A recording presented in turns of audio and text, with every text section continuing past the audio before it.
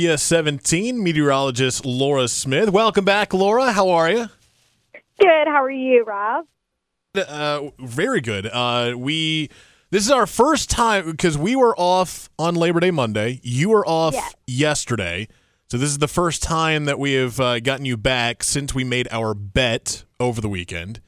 For those that need a reminder, UNC Tar Heels beat Laura's South Carolina Gamecocks on Saturday, and Laura delivered, which, by the way, thank you for making this bet official and sticking to your word. The donuts were delicious. We really enjoyed them.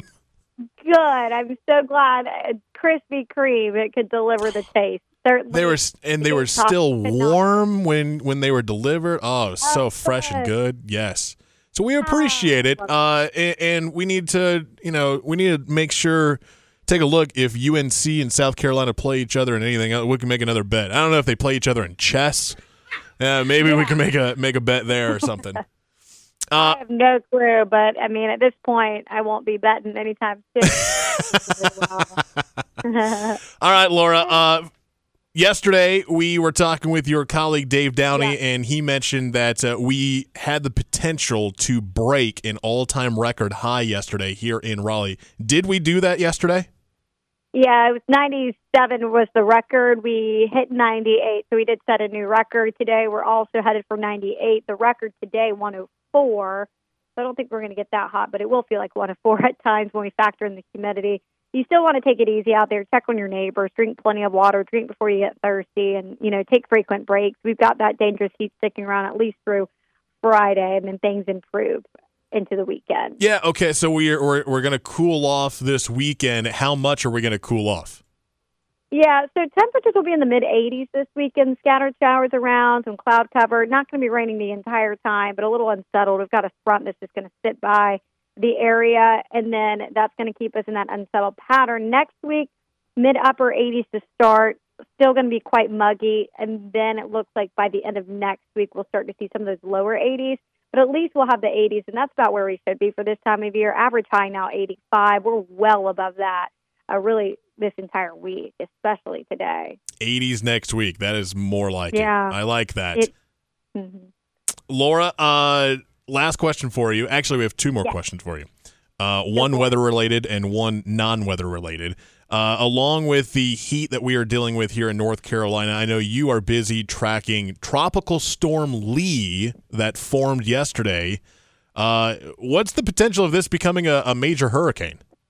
Yeah, so it's looking like it's going to be likely. It's going to rapidly intensify over the next couple of days into the weekend. It's expected to become a dangerous Category 4 hurricane near Puerto Rico by late this weekend. It will be in that area. It's expected, models are pretty good agreement up until this weekend that it's going to stay north of those Lesser Antilles. We're going to watch that closely. Those outer rain bands likely to impact those islands, but of course, we could see some movement over the coming days. But right now, we're waiting. It's going to be patience as we wait to see what happens after the weekend. When does Lee take a turn to the north? So it's too early to say what kind of impacts could be felt along the East Coast. But right now, we're watching that closely because that's really going to determine, where this thing heads and who could be impacted by Lee. We're watching a trough that will dip down across the U.S. and then also being steered by a high pressure in the Atlantic, subtropical high. And so it's going to be steered by those two systems, and where that turns to the north will really be the big determining factor. We'll have a better idea as we get into the weekend early next week. All right, so we don't know if it will impact us here in North Carolina, but obviously we're going to keep an eye on that. Yeah. All right, last question for you. Our Facebook poll that we are asking our listeners, I want to get your take on this. Simply, what items do you have currently in your vehicle? Ooh, items in my vehicle. A tennis racket, some extra tennis shoes. Okay. And I have a new vehicle, so I don't have as much as I used to just lingering in the car. So definitely the tennis racket. What about you? I have a couple of empty water bottles, a pair of binoculars. Ooh. I'm trying to think, and an extra pair of tennis shoes in the trunk, and jumper cables. Oh yeah, that's right. I got a new car recently, so what is Laura Smith driving now? What are you driving now?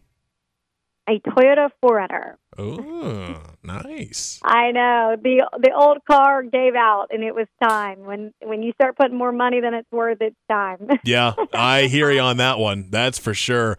All right, Laura Smith, CBS 17 meteorologist joining us. Thanks so much, Laura. Stay cool out there. We'll talk with you tomorrow. Thanks, Rob. Have a good one.